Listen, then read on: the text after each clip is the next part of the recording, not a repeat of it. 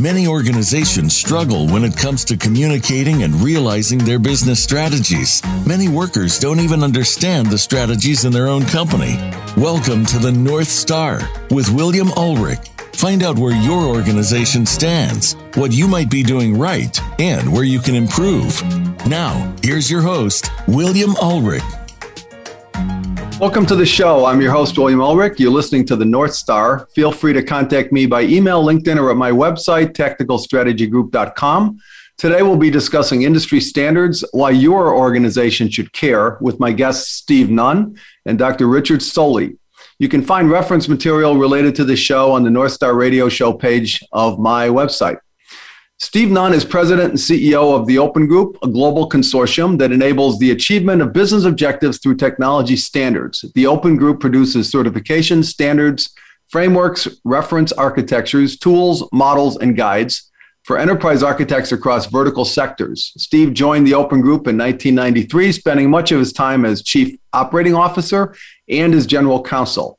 Steve is also president of the Association of Enterprise Architects. Originally from the UK, Steve is based in the US. You can contact Steve via email at s.nunn, that's s.nunn, at opengroup.org, or at the Open Group's website, opengroup.com. Dr. Richard Mark Soley is chairman and CEO of Object Management Group, or the OMG, executive director of the Cloud Standards Customer Council, executive director of the Industrial Internet Consortium, and executive director of the Digital Twin Consortium. He serves on numerous industrial, technical, and academic conference program committees. He's a frequent speaker on issues related to standards and new technology adoption. Richard was involved in the creation of the eLIPS Foundation and Open Health Tools. He is visiting or adjunct professor at a number of universities worldwide. You can contact Richard via email at Soley, that's S-O-L-E-Y, at omg.org, or at OMG's website, omg.org. Welcome to the show, gentlemen. Thank you, Bill. Glad to be here. Is there anything I missed on the intro, Steve or Richard? Nope. I think you did a great job, Bill. Okay. All right, so let's get a little background. Steve, we'll start with you. Can you just give us a brief overview of the Open Group?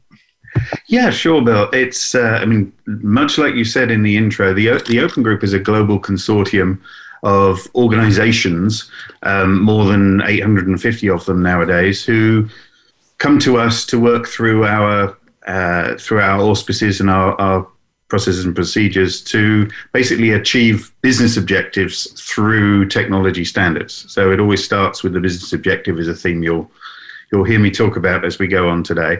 And it's a membership of customers, systems and solutions, suppliers, tools vendors, integrators, academics, government agencies, and researchers. So it's a pretty diverse group, and we just celebrated our 25th anniversary as the Open Group last week. Oh, congrats, Richard. How about an overview of the Object Management Group? I should say OMG didn't mean anything when we made it in 1999. Apparently it means something to teenage girls now. OMG. Yeah. Starting out 32 years ago as a standards organization, very much like the Open Group.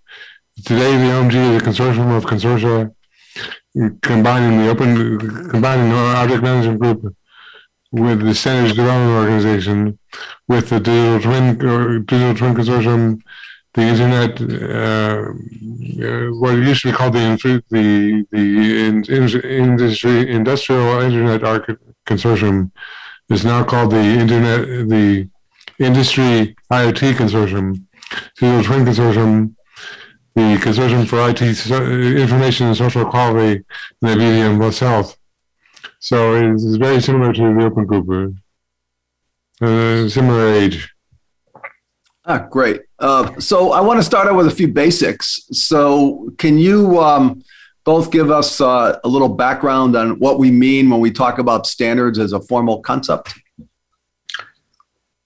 Sure. Shall I have a go, Richard? I think there are different types of standards. There's formal standards, there's industry standards, kind of done through consortia such as ours.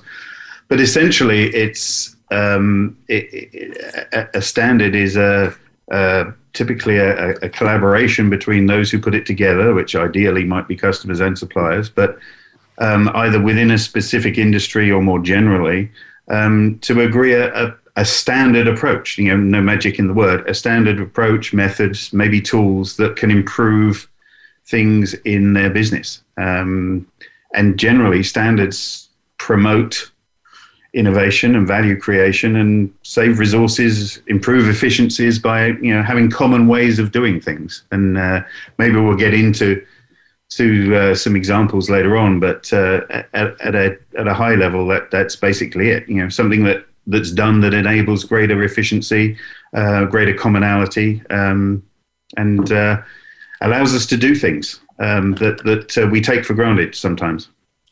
Richard? That's a good description. That's a great description, Steve. Thank you very much. But it ignores the fact that ITU considers standards only standards that are created by government-recognized standards organizations.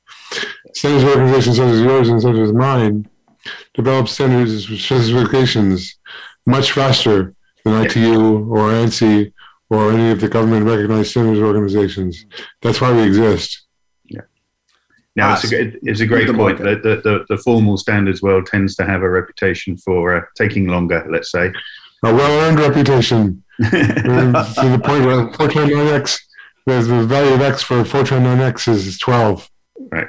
How about some types of standards or examples of kinds of standards you might be producing from your two groups? The best-known standards from OMG are the UML specification and the Corbett specification. Corbett came out in the 1990s, has been around for a long time, but it's still used and still very active in the standards world. The UML standard has been was adopted in 1995 and is going strong from strength to strength in certification as well. Richard, Corba's important to everybody. They should understand this. I mean, it's running in all kinds of devices out there, right? Last time we looked at 5 billion uses of Corba worldwide. It includes every use of Java, which uses Corba for distribution, for example. So 5 billion with a B. That's a hell of a lot. It absolutely is. Steve, how about yourself? Well, I think if we pick on the best known ones, the best known standard from the Open Group right now is TOGAF, which is an enterprise architecture framework applicable to all industries, kind of a general standard in that sense.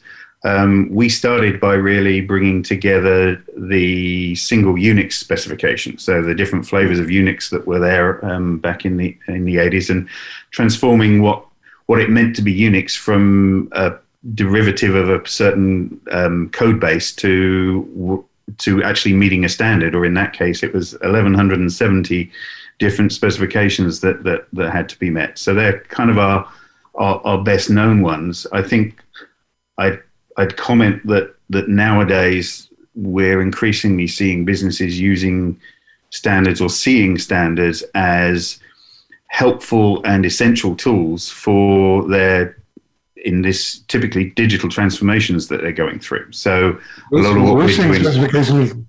Listing specifications most likely go to a smaller number of companies in vertical markets. So healthcare, especially, and other vertical markets like mining and so forth. Yeah, the smaller number of companies, but larger impact. Yeah, and I think that's true that it is the going into the to the vertical industries is something we're seeing a lot, because the kind of logical next step from maybe general standards like TOGAF, I'll give an example, is, well, okay, what does that mean for my industry? And so we're seeing industry groups work on reference architectures, which kind of take the TOGAF standard down to the next level and brings into play things like regulations and factors in particular industries. So we've got a whole load of those along across a whole range of industries. So I'm glad you mentioned both the sort of the horizontal view. This standard can apply to anybody, doesn't matter what industry you're in. And then Richard, you mentioned the vertical view. I know you guys do some work in healthcare, for example, in financial services, right? That's right. And last week we published a specification for CubeSats used by the European Space Agency, NASA, and JXA. Okay. And Steve, you're also in the vertical area as well, right? Yeah. We've done a number of different things now. I mean, a good example is what we did in the federal avionics space, the Open Group FACE Consortium, yes. Where we've helped transform the way that systems are procured there. So we've got that. We've done work in oil and gas through our OSDU forum. The process automation world, our open process automation standard is very significant. I mean, there are a lot of similarities in the business problem that these groups are trying to solve, despite them being very, very different industries. And then an example of another one is supply chain. I mean, it's on everyone's minds at the moment for various reasons, but we've got some activity in the supply chain space that helps deal with counterfeit or tainted product. So, as an example, I'm glad you mentioned FACE is a great example of interworking between the Open Group and OMG. Absolutely, yes, yeah. We've got a few examples of those over the years, Richard. Yes, we have. Unfortunately and unfortunately. Yes. So you have a cooperative relationship. Yes, very much so. Yes, we do, and I mean. Yeah, there are some specifics around the work that's going on in the FACE Consortium, and also around in the architecture space between TOGAF and the UAF. Okay. Yeah. So what do we say to people who think that standards might slow them down or somehow inhibit the organization's agility? That's the most common thing I hear. That standards stop innovation. And that couldn't be further from the truth. Standards are the greatest force for innovation in the world today. My favorite example is TCP/IP, standardized in the 1970s. It resulted in the web standard in 1995, and many other standards, SMTP, and so forth. So standards actually create innovation by creating a level playing field for companies that want to participate in a marketplace. Yeah, absolutely agree. It's not an innovation inhibitor. It's quite the opposite. When there isn't a standard and there's a void, you tend to have this dominance by either one player or certain key players. And the standard actually opens up the market. It gives customers more choice. It gives new players an opportunity to enter that market and provide, quite frankly, probably better solutions than getting everything from one player. So it's absolutely not an inhibitor to innovation. It's the opposite of, as Richard said. That's good. That's good for everybody to hear. So what would a world without any of these standards look like then? If you can imagine, for example, the power plug standard in the United States, two vertical lines. If there was no standard, there's no standard way to plug your devices into the wall. That's the world without standards. Yeah, absolutely. It's a world without standard. And it's one that we've seen and continue to see in certain places where there are no standards, and it's not a great world to be in. I mean, I think what standards bring is choice and interoperability. And as I said earlier, we take these things kind of for granted sometimes when we travel and we go plug in. But yeah, all sorts of things. I mean, specific standards around the size of threads for plumbing and things like that. It's all just, none of this stuff would work if it wasn't for standards. They don't take it for granted in Brazil. There are certain parts of Brazil where there are plugs of different types in the wall. Right. And your device may be plugged in and maybe not plugged in. Right. Wow. Well, there's an example. That's good to know. When I travel down there, how many different plugs I'll have to take down there. Okay, so yeah, they enhance innovation, and we certainly don't want to have a world without them. So your organizations engage other companies. They come in and join your organizations in a membership structure. Is that right? Either one of you can start. Yeah, that's exactly how it works at the Open Group. They join to participate in either a particular work activity. We have what we call forums and work groups, which are the bodies that actually work on the standards. And they might join one, they might join two or three, or they might decide to join a higher level of membership and participate in pretty much everything we do. So that's the model. And once they're in, we do our best to make sure that they get firstly that the members do the work, because they're the ones that bring the subject matter expertise, but also that they get value from doing that work through a tried and tested set of processes and procedures. Very similar to OMG. The companies join the OMG Standards Development Organization, or they join the Digital Twin Consortium, or they join the Industry IoT Consortium, or they join the Consortium for IT Information and Social Equality, and participate in all the activities within the ESG group.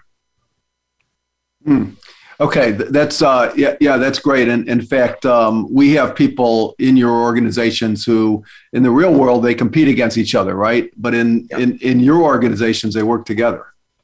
Yeah. It's in their interest to work together to create a standard. To create a standard that's used by more than one company.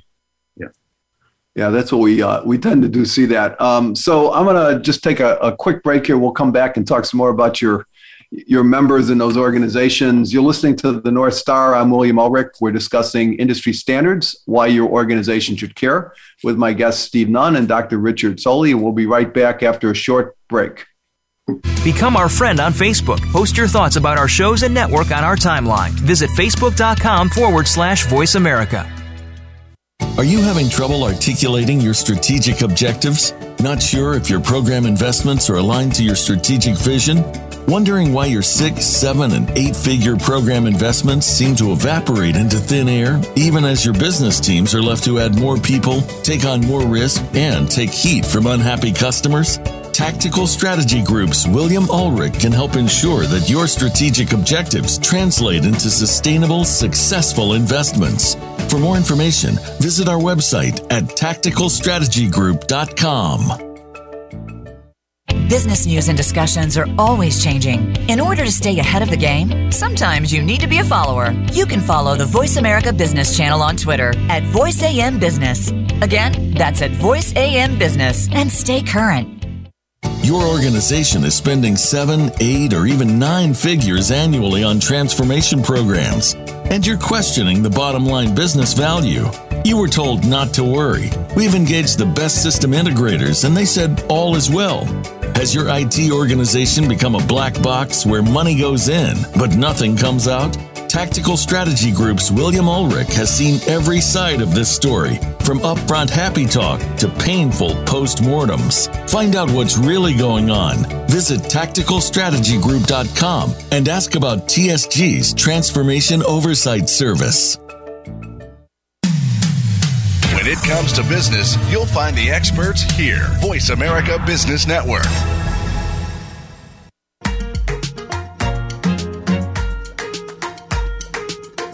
You're listening to the North Star. If you have a question or comment about the program, please send an email to wmmulrich@tsgconsultinginc.com. That's wmmulrich@tsgconsultinginc.com. Now, back to the North Star. Here again is William Ulrich. Welcome back to the North Star. I'm William Ulrich. We're discussing industry standards, why your organization should care, with my guests Steve Nunn and Dr. Richard Soley. Before the break, we were talking about your members and your member structure, and I think that's interesting, or should be interesting to people, because it's a very different structure. So maybe you can talk a little bit about your typical member profile. It varies. In OMG's case, anyway, it varies quite a bit. Mm-hmm. From startup companies that pay nothing to join for the first year, to companies that pay quite a bit, $75,000 to participate in everything that we do. So the average is about $5,000 to $10,000 we were frequently asked why do we have memberships that cost nothing, and as I have expenses, face-to-face meetings, for example, during the non-COVID times, and 50 people that were working in various parts of the consortium. I think the same is similar for Steve. Yeah, absolutely. It's a paid membership structure at different levels, depending on the areas of interest of the member or potential member, and the size of the organization, whether they're customer side or supplier side. And I think that's a key point. We try to get a real balance of customers and suppliers, and where the magic happens in our case, certainly in the recent years, is where we've got a strong customer base of members who have this business problem to solve in collaboration with each other, and that gets the suppliers to wake up and take notice of it, because there's a lot of pull there for that type of thing. But so I don't think we necessarily have a typical member, much like Richard said. It's kind of all over the place, small kind of one-person consultancies up to big government organizations and major commercials. But what they have in common is the intent, at least when they join, to collaborate to solve some problems, or at least get the if they're not as active as some, at least get the benefit of the work that goes in, and be able to help solve their problems that way. There's a really good example. The U.S. military organizations participating in the Open Group and the OMG. The Naval Surface Weapons Center and the Air Force Research Laboratory participate in just about everything the OMG does. Yeah. And I think they participate in FACE as well. Yes, they do. Yeah.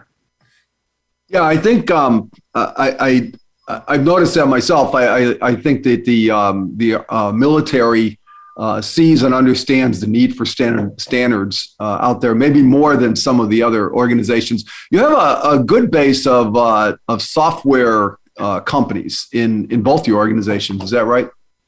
Oh, very much so. So military organizations are the fastest to see the value of standards to bring down the cost of the IT.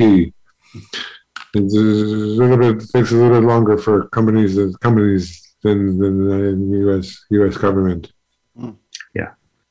Yeah, and that's it's true for us too. I'd say there are of the more recent groups that have formed, there's maybe less emphasis on straight technology standards involving those vendors, and more on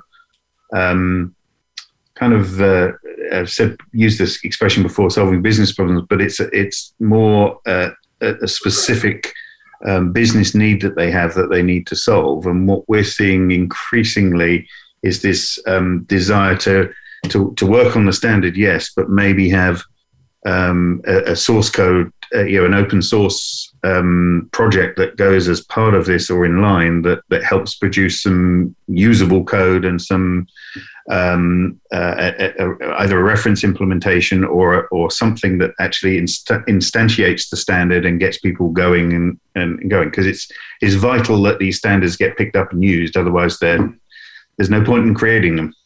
It's really good that you brought up open source, because open source has become a favorite way to create open standards. Yeah. And both at OMG and Open Group. Yeah. So one of the things I see is, and guess in my sort of circle of field, is so tool vendors come in and they've got 16 ways of doing something, and another tool vendor comes in, they got 16 other ways of doing it. And there's no consistency. And I see that a lot of the organizations I work with, a lot of, cross industries, that they're sort of stuck in trying to figure out, which one of these things are the best. And, my response is, well, which one's aligning to a particular standard, right? And that's a messaging that you want to get out there for people. It creates a larger market for that standard, for that approach to solving problems, but it also creates a lower switching costs for companies that want to use a standard. Absolutely. In fact, there's an interoperability for people out there. That means, you can use multiple tools to do some of the same things that your standards offer, Richard. Some of the base standards from OMG, where if I have a couple of different tools adhering to one of your standards, I can move back and forth between those. Is that accurate? Yeah. Can you imagine a world in which the devices can be plugged into the wall? Can't be plugged into the wall? No, of course not. If you try to plug something in a foreign country, you've discovered that different countries use different outlets standards. We try to solve that problem for software.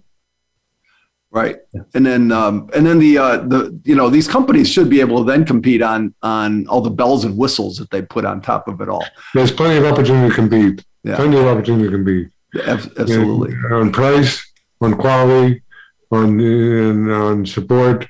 There's plenty of opportunity, new features, and so forth. And it's on that point, Bill, if I may. It's interesting that when we've got one of the things that we've done in a standard way is that's always been an important part of our history is certification, where we've created a kind of a standard certification for example, what it means to be an enterprise architect, practicing one.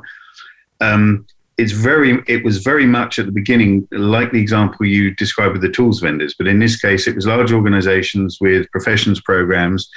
We know what it means to be an architect, or we know what it means to be an architect. When you bring them together and they're prepared to share their programs, what we find typically is there's a huge overlap. As Richard said, there's opportunities to compete, but there's a huge overlap between what they're actually doing, and that provides typically a good start as to what might be standardized. And then you still have your secret sauce or your bells and whistles, however you want to describe it, on top of those standards. And the same goes for other types of standards too. There's often more commonality than people think once they're prepared to share. I'm glad you brought up certification. The certification of human abilities, in our case of SysML, BPM, UML, and so forth, is a very important part of standards world. It creates people that are plug compatible with software. Yeah, so you both offer quite a number of certifications. Is that right? Yes, it is right. Yeah, no, that's correct. I mean, it's we started our certifications back in the connected with the Unix system, so kind of product certification and conformance with the standard. And nowadays, we've gone into other types of certification activities, different styles of program depending on what the need is. Some is highly tested and others is more about taking the exam. So our people certification program for TOGAF and our Archimate standard and IT for IT and OpenFair, a few others, they are basically do some training either through a course or self-study, and then take an exam and you become certified. And that all helps build the ecosystem around the standards and the market take-up of the standards. So you've got people there that are versed in those particular standards. It's certification is key. It's exciting, actually. Certification has turned the corner in the last years. You can now take certification tests at home over Zoom. Yes, I have seen that myself, and I think people were quite pleased about that. Yeah, and that was, to be honest, that was key to us during the earlier days of the pandemic and the lockdowns, because when exam centers are closed, people can't get their certifications, and that side of the business closes down. And the companies that are putting these people through training and certification, they want their people certified. So being able to do that from home is a huge development, and just makes it easier. Since we're all working from home anyway. Yeah. Right. Exactly. So there's a message out there then for these organizations when you're either you're advancing your own people or you're bringing new people in. We should look for certifications in certain areas in certain fields, right? Yeah. If you don't have certification, you don't have guarantee that the people are compatible with software. Right. So people interoperability, I guess. There's the people interoperability that's important, and it does give people who are hiring a greater level of confidence and that you know what you're doing. And sometimes, I mean, an example to do with the TOGAF standard, we know of organizations that are training people in TOGAF, not necessarily because they want them to implement an enterprise architecture based on this, but they're using it to give a common terminology across the organization. I mean, it could be as simple as that.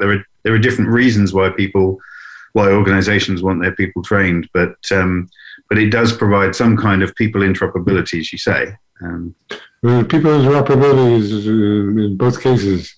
Number one, it tells the company that they can certain guarantees from people, but it also tells the people that they're compatible with many companies. Yeah. Yeah, that is important. So in terms of your collaborations, and you've already described how you work together, are there other organizations you work with or partner with in different areas? We have 60-some liaisons with OMG going back 30 years. Okay. So and I think the same is true of the Open Group. So we work together with HL7 and healthcare centers, for example. We work together with other organizations, both in vertical and horizontal centers. I know one thing, Richard, is you have a relationship, I believe you've been able to fast track some of your standards through ISO. Is that accurate? That is accurate. That is since 1989. For over 30 years, we've been doing that with ISO and with ITU. Yeah, and that's true for us too, Bill. We have something through ISO IEC JTC1, which is called a PAS submitter, or publicly available. Publicly available specification submitter status that allows that where it's appropriate. Not every standard that OMG or the Open Group creates needs to become a formal international standard, but where there's a need or where there's people that want to do that, then that's an option that's available to both of us. Yeah, that's excellent. We found the two governments, especially Denmark and Japan, require standards available from ISO. Yeah. So as necessary, we pump our standards through ISO standardization process. Yeah. The result means you can buy the standard from ISO for 320 euros, or if you want, you can get it for free from the OMG website. You mentioned earlier that your time to market tends to be better than some of these other organizations. If I went into ISO and tried to build a standard, is that a long time effort? ISO average standardization is 7 years. So the OMG standardization is average 2 years. So 2 years plus the ISO standardization of an OMG standard is typically faster than ISO standard by itself. Right. Okay. And I think part of what helps industry groups such as ours, OMG and the Open Group, is this collaboration. The point that you asked about, we tend to not reinvent the wheel. There's enough standards work to be going on that you don't need to reinvent the wheel. You can take what's there and point to it, and we refer to that as kind of creating a standard of standards. So you don't work on stuff that's already been done. You endorse it maybe, or you reference it, but the key is not really to have us duplicating work. I mean, we have OMG and the Open Group share some membership, and there are different parts of large organizations that are interested in different things, but nobody needs to be duplicating what somebody else is doing. It's more a question of collaborating and getting involved that way. And we've got a few examples over the years between our organizations, and we have many others, particularly as we get into the industry-specific things. There are incumbent organizations there who have some very relevant standards that we want to embrace, but we need to add something to, or fill the gaps, or create something that brings them together cohesively. I totally agree.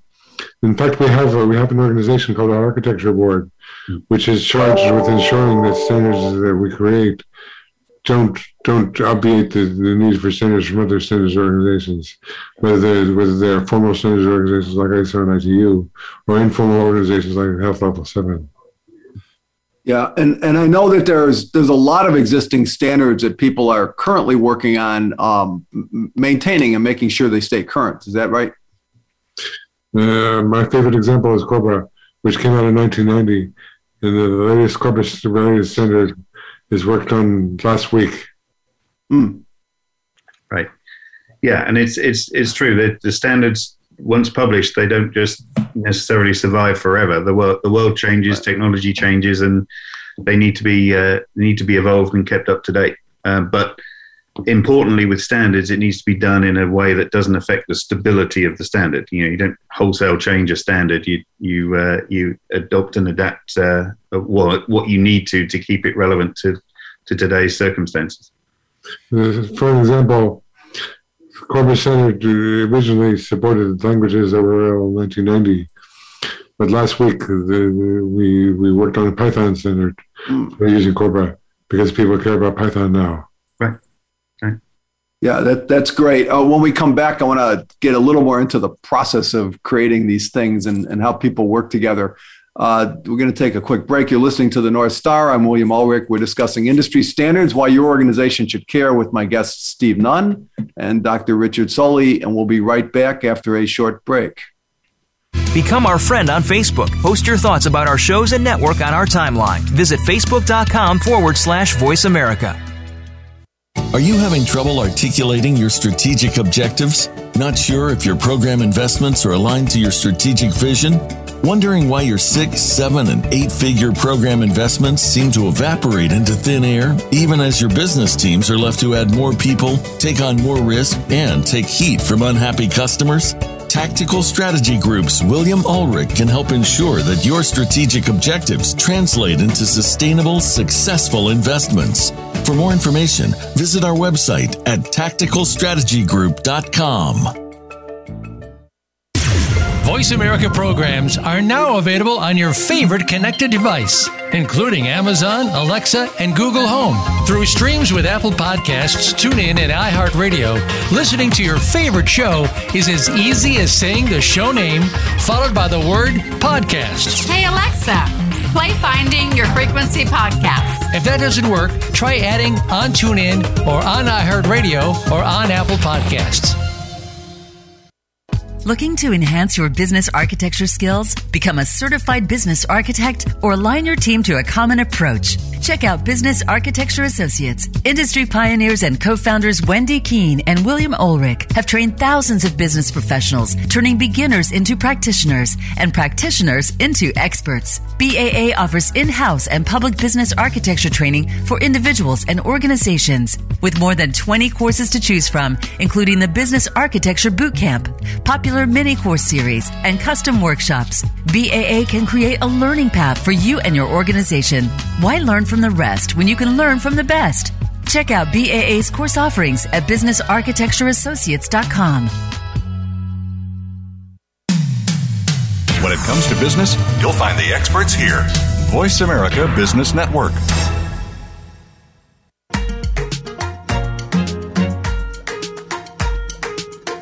You're listening to the North Star. If you have a question or comment about the program, please send an email to wmmulrich@tsgconsultinginc.com.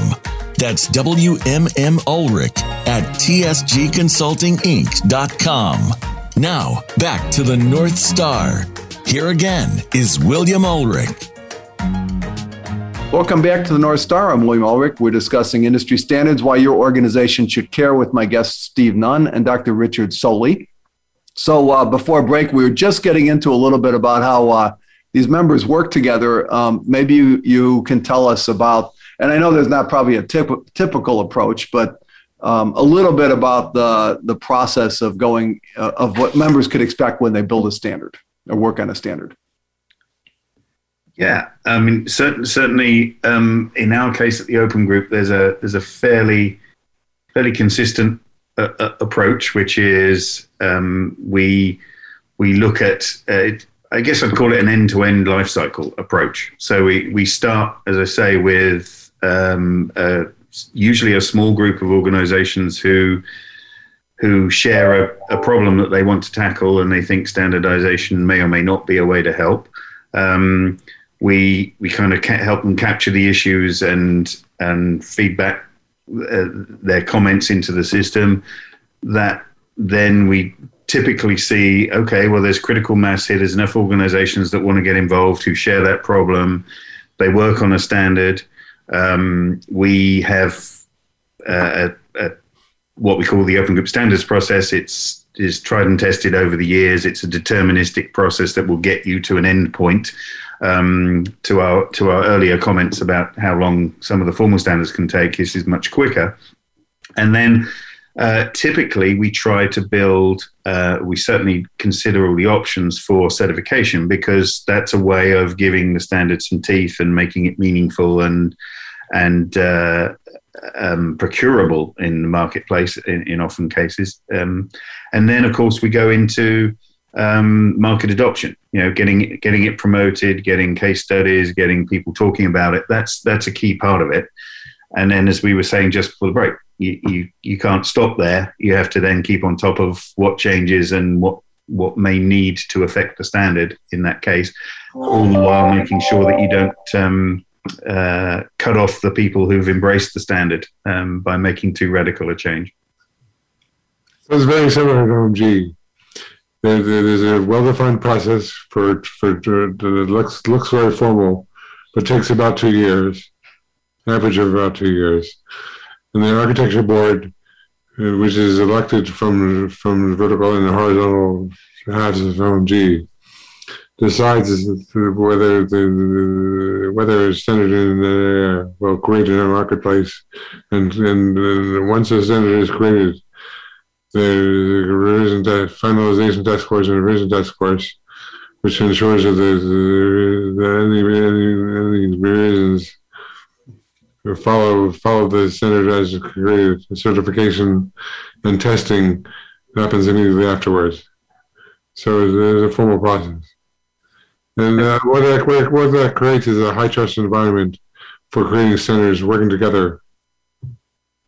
I think that's a great point, Bill, if I may. The trust word is really important. I mean, having an organization like OMG, like the Open Group, that has this process that's tried and tested is really important. You can't get that with just getting a group of organizations together without that underlying entity that's there. And I think these processes have been there for a while now, and they've proved themselves. And one of the things we've seen recently, I alluded to the interest in source code to develop open standards. And one of the things we've been working on is something we call standards as code, where effectively it provides a way for members to collaborate kind of in an agile way with continuous automated build platform for creating code that essentially is the standard. And that's something we're seeing on the increase. So it's not instead of the traditional processes, it's kind of an adjunct to, and you use, typically our groups use both, but they may use more of one and less of another at a different place in the standard lifecycle. There's an element. Yeah, go ahead. The OMG process is codified in a document called OMG Policies and Procedures, which itself is maintained and changes over time. But there's a formal process for updating the Policies and Procedures document as well. There's an element, having been involved in both of your processes, there's an element of, I guess, what I'd call forced collaboration. But as it goes, and you can be, when you're in the middle of it, sometimes it's hard to see. But that can end up with a better standard at the end of the day. Is that a fair statement? I think that no matter what, you could point at any of our standards processes, 250 standards over 30 years. And in every case, the standard as adopted is better than any of the original proposals that were presented. Yeah, and I will admit that that's true, even though I always think that stuff we submit is the best. But and then it gets better, right? What you submit is the best, guaranteed. Yeah, and it's true. I mean, I like the term forced collaboration. I'd say yes. It's guided collaboration. It's committing to the process. It's trust in the process, and creating standards where different organizations contribute different ideas that may or may not become part of a standard. It's all about kind of making the case, influencing. It's about convincing others for a different point of view, and we do that through consensus in the open group. But it takes it's one of the things that the open group staff bring in. It's that the members have the subject matter expertise and know what they want to achieve. Where the staff come in is to guide them through that process and stop those differences of opinion becoming negative and turn them into okay, we all get to a better end result when we collaborate and we start to build the trust. And I think, I'll be honest, a side comment, one of the impacts of the pandemic that we're still going through is the lack of ability for people to get together face to face to work on standards. And I think in the standards world that is a problem. That willingness to give to give on certain things and to compromise comes from largely, we're all humans. It comes from a human relationship or a trust in somebody that you've met, you may have had dinner with or whatever. Richard's a good guy. I can see where he's coming from. You don't get that virtually, and I think we're seeing we're seeing a definite desire in the membership to get back together to fix some of those things when, of course, it's safe to do so. But it's a significant. The human element can't be human relationship element can't be underestimated. I totally agree. The creating a high trust environment is an important part of the important part of Open Group, important part of OMG. And the face-to-face meetings are an important way of creating a high trust environment. And for the last 2 years, it's been difficult to meet face-to-face. Yeah, and I've in the evenings at both of your events, I can tell you that I've been dragged off to go sit in some huddle over in a hotel, some big hotel lobby or the lounge area, or the last open group one I went to, I got dragged off to some suite to talk to some group of people at 7:00 or 7:30 at night, and I was like, and you're right, that's where people can engage, and I'm hoping that you both can get your organizations back, at least partially, if not entirely, in person at some point in time. Yeah. We're meeting quarterly, and last week we were supposed to meet in San Francisco, but we had to meet online instead. We're going to try again in Long Beach in December. And I'm going to try to go to that. And how about you, Steve? What have you seen as far as? Yeah, we've got our major ones are quarterly. We have different events for some of the individual forums or consortia, but our next quarterly one is due to be at the end of this month, which we've decided to do virtually. We're actually doing something a little different and hosting several hours at different locations around the world. So it's kind of like a go around the globe kind of effort. But our first one, where we expect to have at least a face-to-face element of it for a significant or major quarterly of the Open Group, it will be the end of January next year in London, where we're shooting for.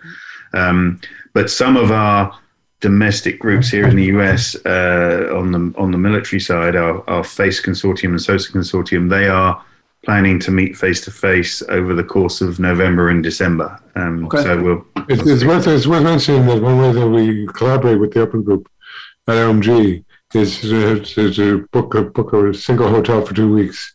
Yes. Partially for Open Group, partially for OMG. Yeah, that's an idea. That would save me on my travels. Yeah. So let's talk about the organizations who maybe aren't involved in standards work, but maybe should be getting involved. Do you have some? What kind of messaging would we have for those folks in terms of benefits, opportunities? I think one of the biggest opportunity areas for standards activity and for organizations to get in standards is where there's a problem, where there's something that you're trying to achieve, and it's bigger than just your organization. An example I would give in our case is back to the Open Process Automation Standard, where we had a company, an oil company, in this case ExxonMobil, who saw an end-of-life situation for their very significant process control systems, and they'd had them in place for 25 years maybe, when all sorts of things were different. Cybersecurity wasn't a thing. They just didn't want the next generation of those systems to be built the same way from one vendor and supplied. They wanted it built on open standards and an open architecture approach. And they realized quite quickly, they came to us, and then we said, okay, well, if you've got this problem, other oil companies have this problem. And we validated that. And then it was, well, it's not just oil companies, it's utilities companies, pharmaceutical, pulp and paper, food and beverage, all these industries that use similar types of systems. They all have this problem, and so that's how that group came together, and they're doing some great work. But it was the recognition that this is a shared problem, and there should be a shared solution as well. And when you got that, likewise, there are companies that are forced to buy from a certain vendor. There's General Electric or Hitachi or what have you, and they would like to be able to buy from multiple vendors, which requires a standard to be in place. Yeah, and I always tell people, if you're frustrated about it, get involved. Figure out how you can get your organization to join, because is it easy to join up? As if I'm, I'll throw one out. If I'm Wells Fargo, can I figure out how to do that pretty easily on your site or working with you?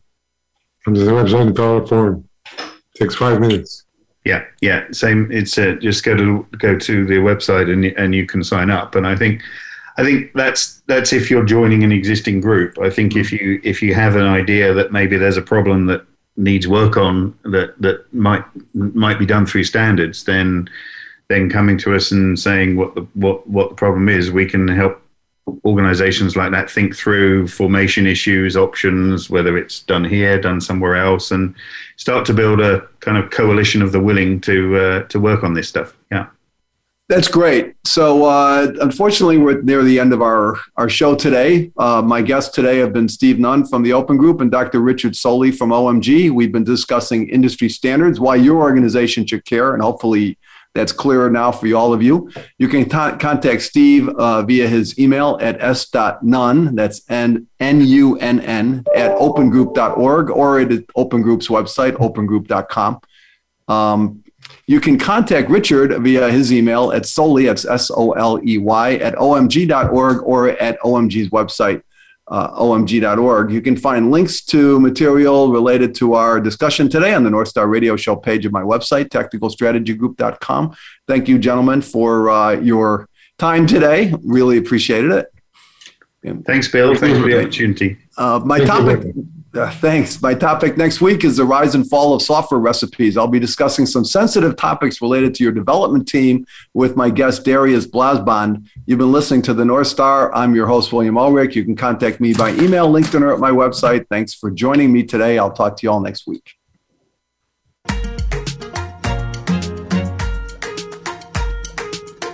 Thank you for tuning in this week to The North Star. Please join host William Ulrich for another edition of the program next Thursday at 11 a.m. Eastern Time and 8 a.m. Pacific Time on the Voice America Business Channel. We'll continue our discussion on strategy execution then.